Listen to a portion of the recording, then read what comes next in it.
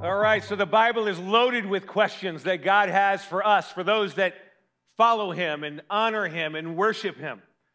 We saw that last week, right out of the gate, in the beginning chapters of the Bible. God had questions for Adam and Eve immediately following their choice to disobey and eat from the exact tree God told them not to. The couple had no idea how devastating their consequences of their actions would be. In fact, the purpose of God's questions were to help the couple, help them see what they had done and what had changed because of their decisions. Where are you is what God asked. He said, where are you, Adam? Where are you now in relation to how I created you? And where are you in relation to me, your creator and father? Their sinful and selfish actions had forever severed and disfigured the image of God that they were created with and the perfect relationship that they had enjoyed with their creator. The man and woman had become afraid and ashamed and guilty. They had listened to the lies rather than trusting the voice of God. Their sin had made them so self-conscious, so insecure. So now they're easily deceived by voices other than God's, whether it's the enemy's or their own faulty human reasoning. So God's antidote for the lies that we so easily drink in is the truth. It's both for the couple now, the couple back then and for us now, is to ask the question, who told you that? To assess whether we're listening to truth from the voice of God or lies from the barrage of voices that now cloud our thinking and attempt to keep us afraid and ashamed and feeling guilty. It's the truth of God's word that frees us to love God and to be loved by God, how he designed us in the first place. That's why Jesus says, if you hold to my teaching, you'll know the truth, and the truth will set you free. So today, I want to look at the most important question Jesus ever asked his original band of disciples, the 12. And it's still the most important question in history. It's as important today as it was in the first century, this question. So important because the answer to this question determines where you'll spend eternity. I mean, literally, heaven and hell hang in the balance. And it's the question behind everything we do here as a church. The answer to this question, it drives every program we run, every decision we make, every dollar we spend. So it's a pretty important question around here.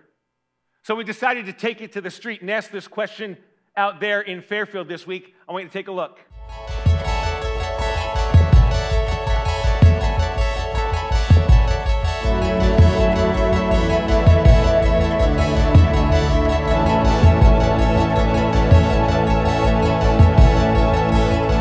Who is Jesus to you? Was he actually who he says he was, or was he just like a nice guy?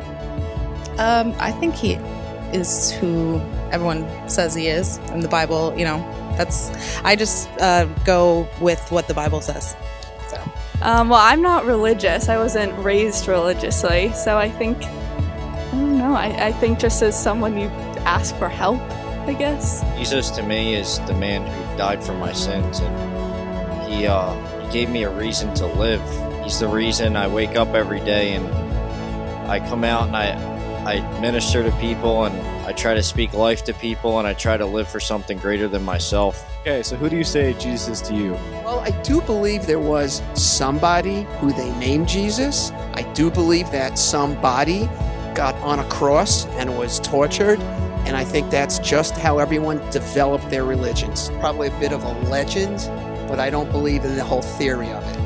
Christians believe he's the Son of God, and but that he was Jewish, I think, and there are different beliefs in that. I just wasn't raised in either of them, so I don't really have an opinion on that.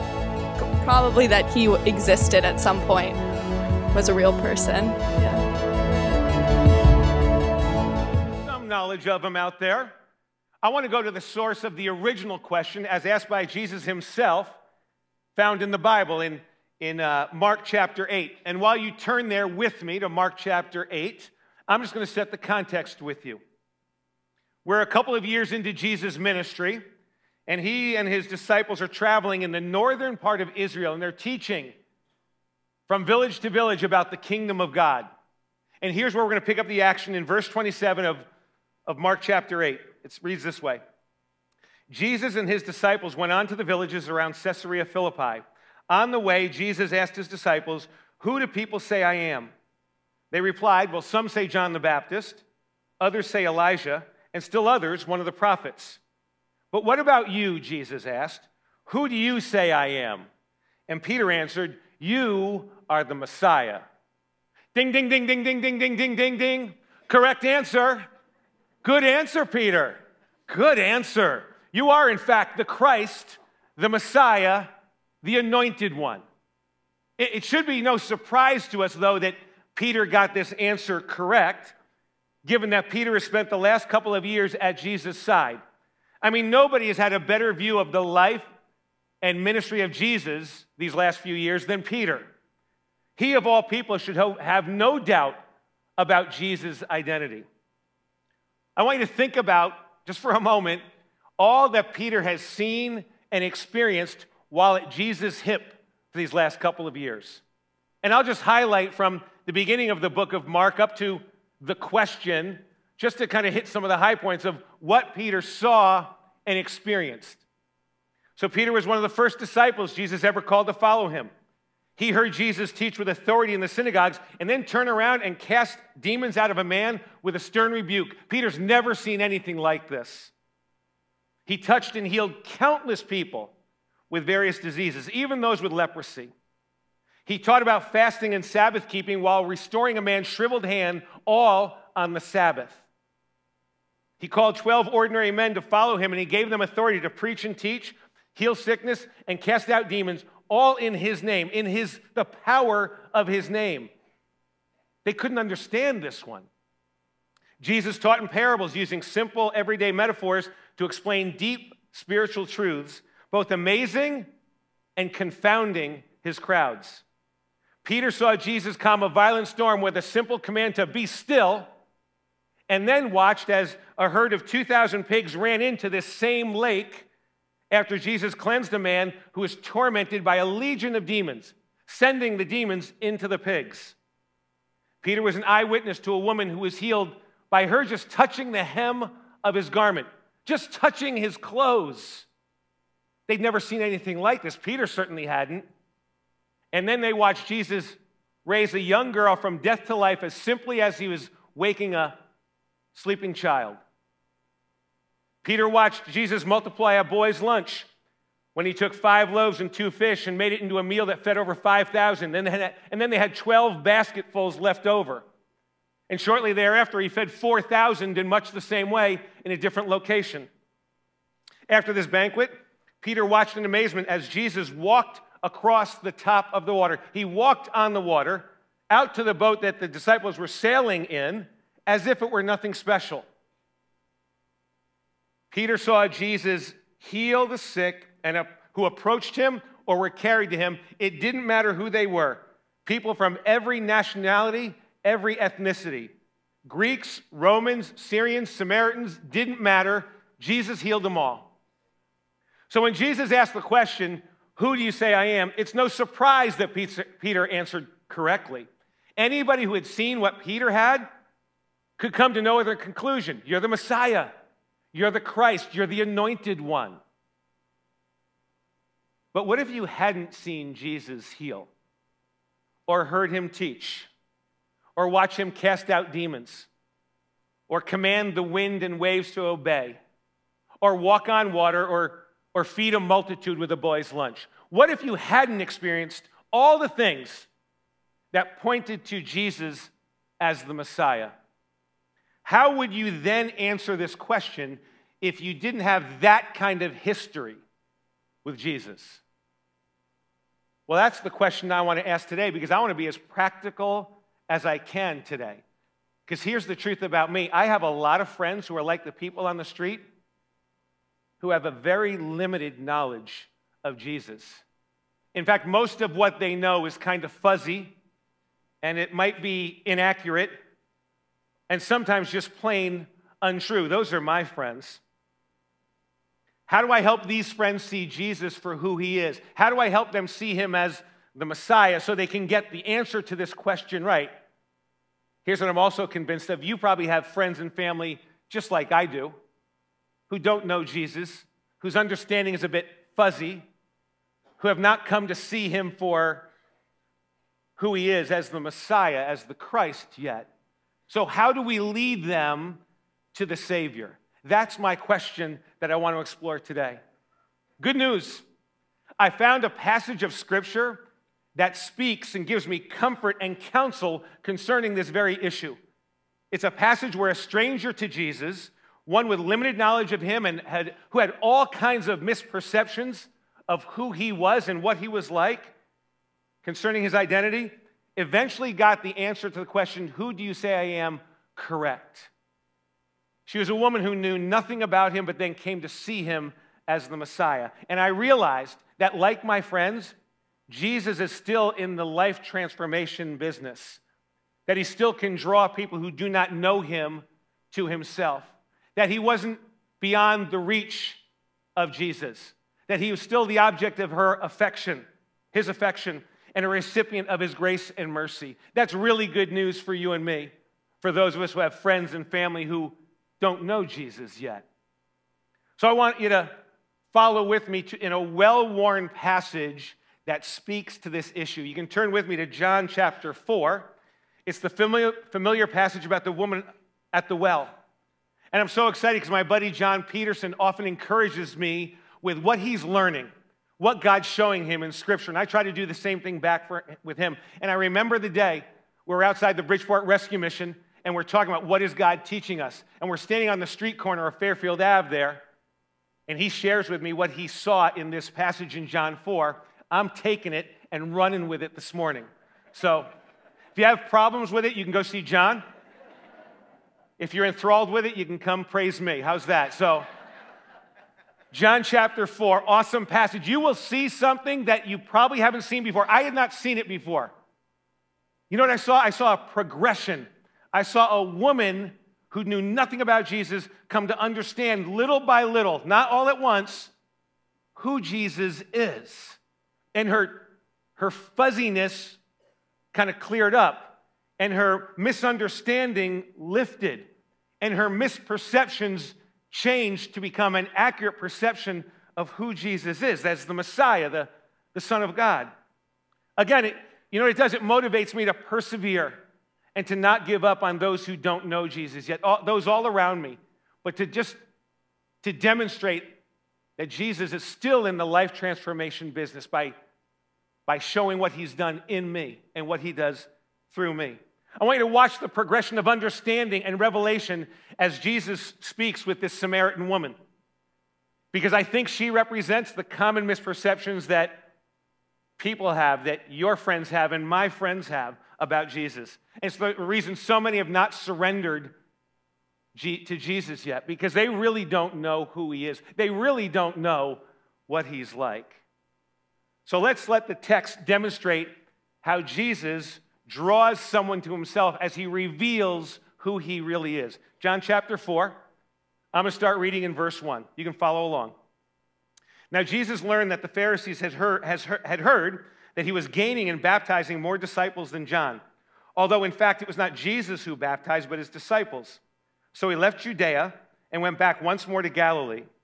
Now he had to go through Samaria. So he came to a town in Samaria called Sychar, near the plot of ground Jacob had given to his son Joseph. Jacob's well was there, and Jesus, tired as he was from the journey, sat down by the well. It was about noon. Let's stop for a second and set the action. Jesus is headed from the southern part of Israel to the northern hill region of Galilee. Problem, the central chunk of land is the region of Samaria, and the Samaritans are disdained and despised by the Jews. This is a territory that Jews would often take a long route around, so great was their contempt for the Samaritan people. They wanted to stay out of the region altogether. They wanted no contact at all. But in this account, Jesus and his disciples are taking the more direct route, and somewhere on their 60-mile journey to Galilee, Jesus stops to rest by the town's water source. Pick up the action in verse 7. So when the Samaritan woman came to draw water, Jesus said to her, "Will you give me a drink?" His disciples had gone into the town to buy food. The Samaritan woman said to him, "You're a Jew, and I'm a Samaritan woman. How can you ask me for a drink?" For Jews do not associate with Samaritans. So Jesus asked this woman for a drink, and she's rather taken aback. I mean, she doesn't know who Jesus is, has no clue. She does know he's a Jewish man asking her for a drink. And this is what she does know. Jews have contempt for Samaritans and avoid all contact with them. The Jews have rejected Samaritans as unworthy of a relationship with them.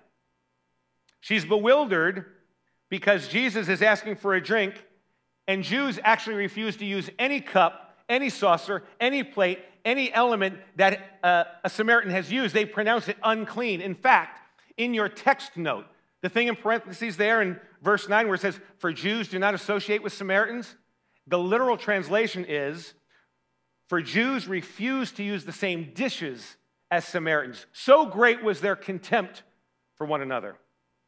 So you can see the reason why she's taken aback by Jesus' request. She only knows Jesus as a Jewish man, one who condemns her and rejects her, sees her as one who's under God's judgment and wants no contact with.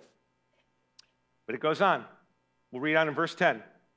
So Jesus answered her, "If you knew the gift of God and who it is that asks you for a drink, you would have asked him, and he would have given you living water."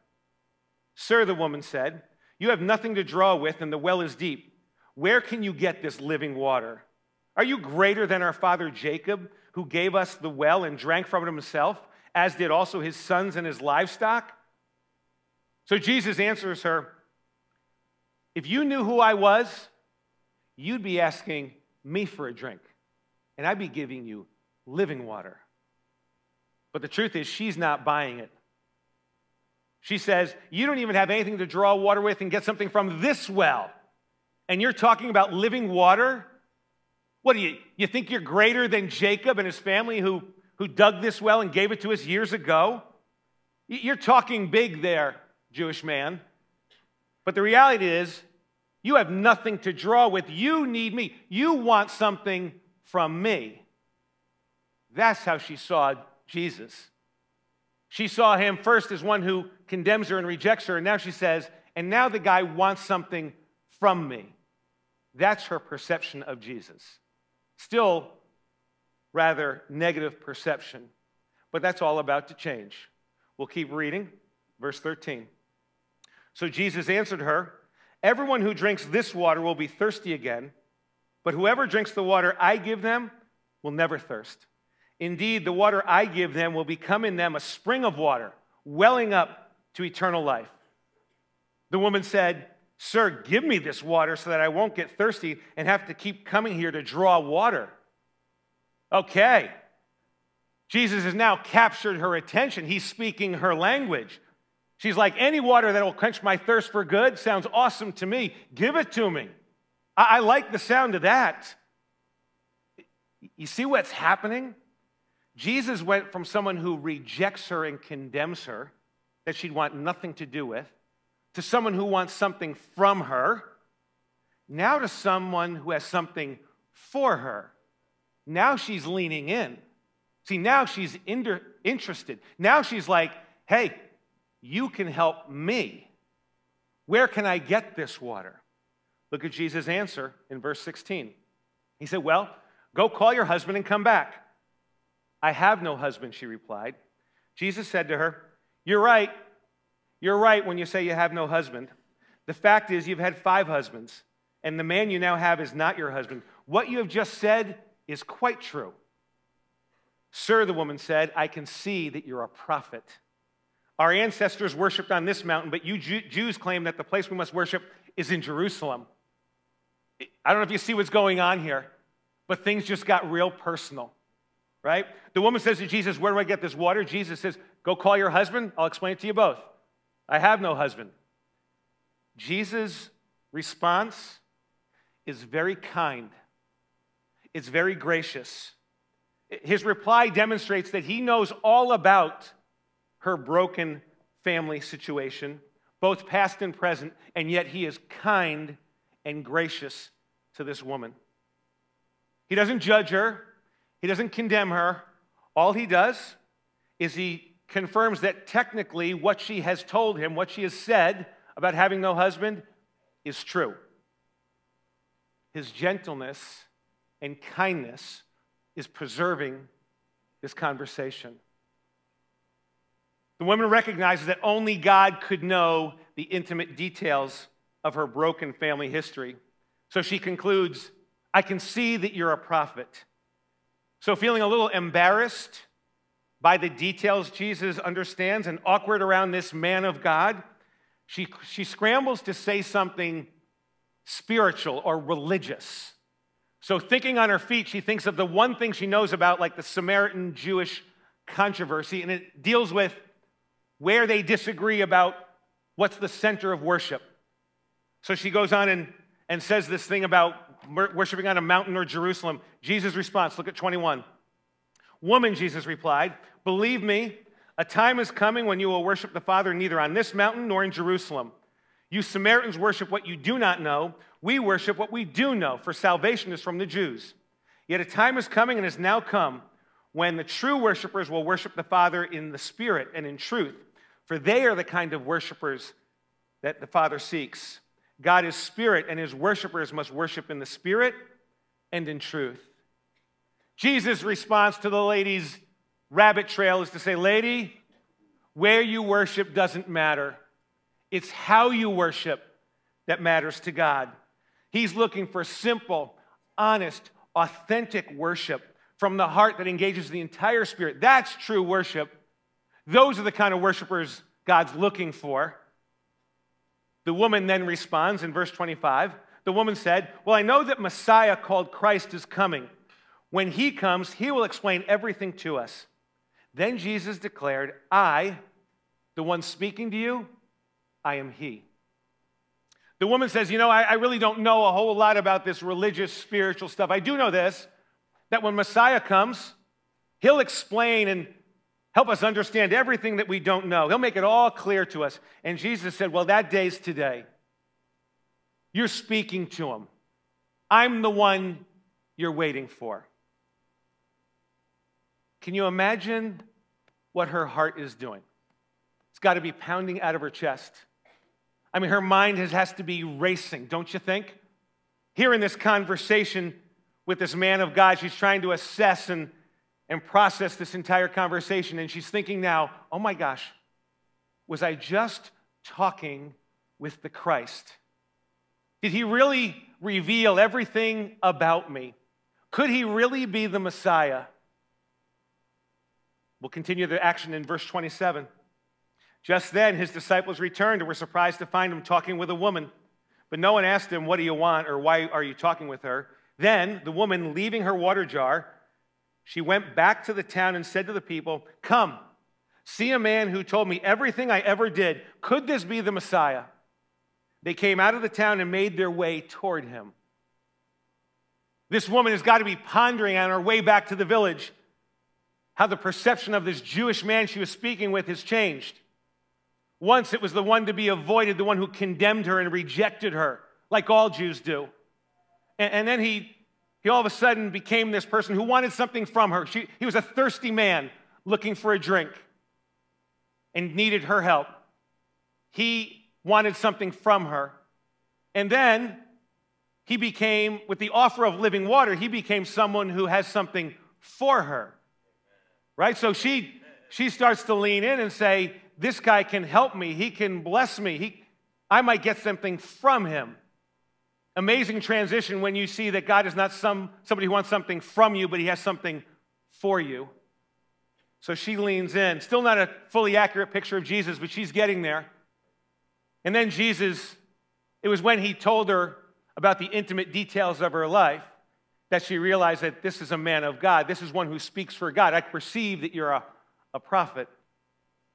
I want you to note this, that even with these embarrassing details, strong evidence of a life that probably was less than God-honoring, not particularly holy, this woman did not feel condemned. She did not feel rejected by this one.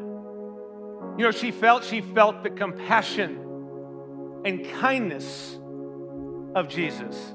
She's the one who felt his mercy, of one who could reveal and unveil everything, and yet he treated her with compassion, with gentleness, with kindness. Maybe that's why she's so eager to run to the townspeople and say, you got to meet this guy. He knows everything about me. Could he really be the Messiah? The net result of her invitation to the townspeople is found a little bit later in the text. You can skip down to verse 39. It says, many of the Samaritans from that town believed in Jesus because of the woman's testimony, the testimony of, he told me everything I ever did. So when the Samaritans came to him, they urged him to stay with them, and he stayed 2 days. And because of his words, many more became believers.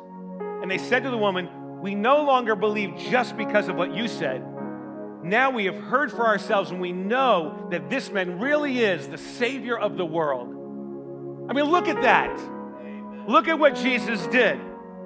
This woman has become an evangelist.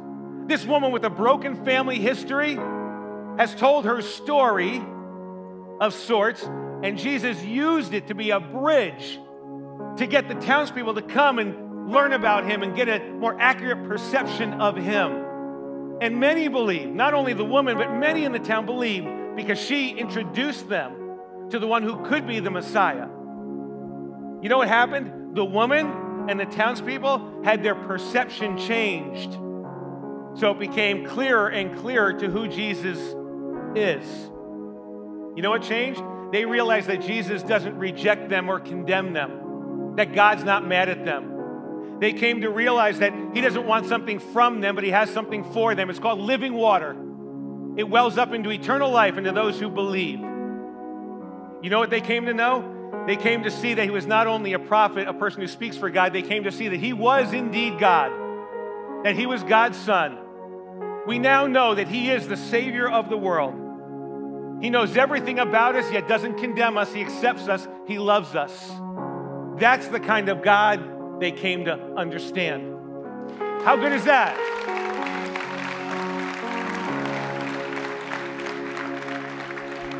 You know what they realized? They realized that he delights in showing mercy, that he loves to be kind. In fact, Romans 2:4 says it's his kindness that leads you to repentance. It's when people understand that God accepted you, all your faults, all your flaws, and yet accepts you, loves you, and has given you living water, eternal life, that draws them to the Savior. They get an accurate perception. It goes from one who condemns to one who wants something from, to someone who has something for, to one who speaks for God, to God, Jesus, the Christ, the Messiah, the chosen one. That's what God does. That's the kind of God we serve. Here's what's really cool. For those of us post the cross, we also know that God demonstrated his great love for us on the cross. His sacrificial death not only saved us, but it demonstrated the greatest act of mercy triumphing over judgment in history.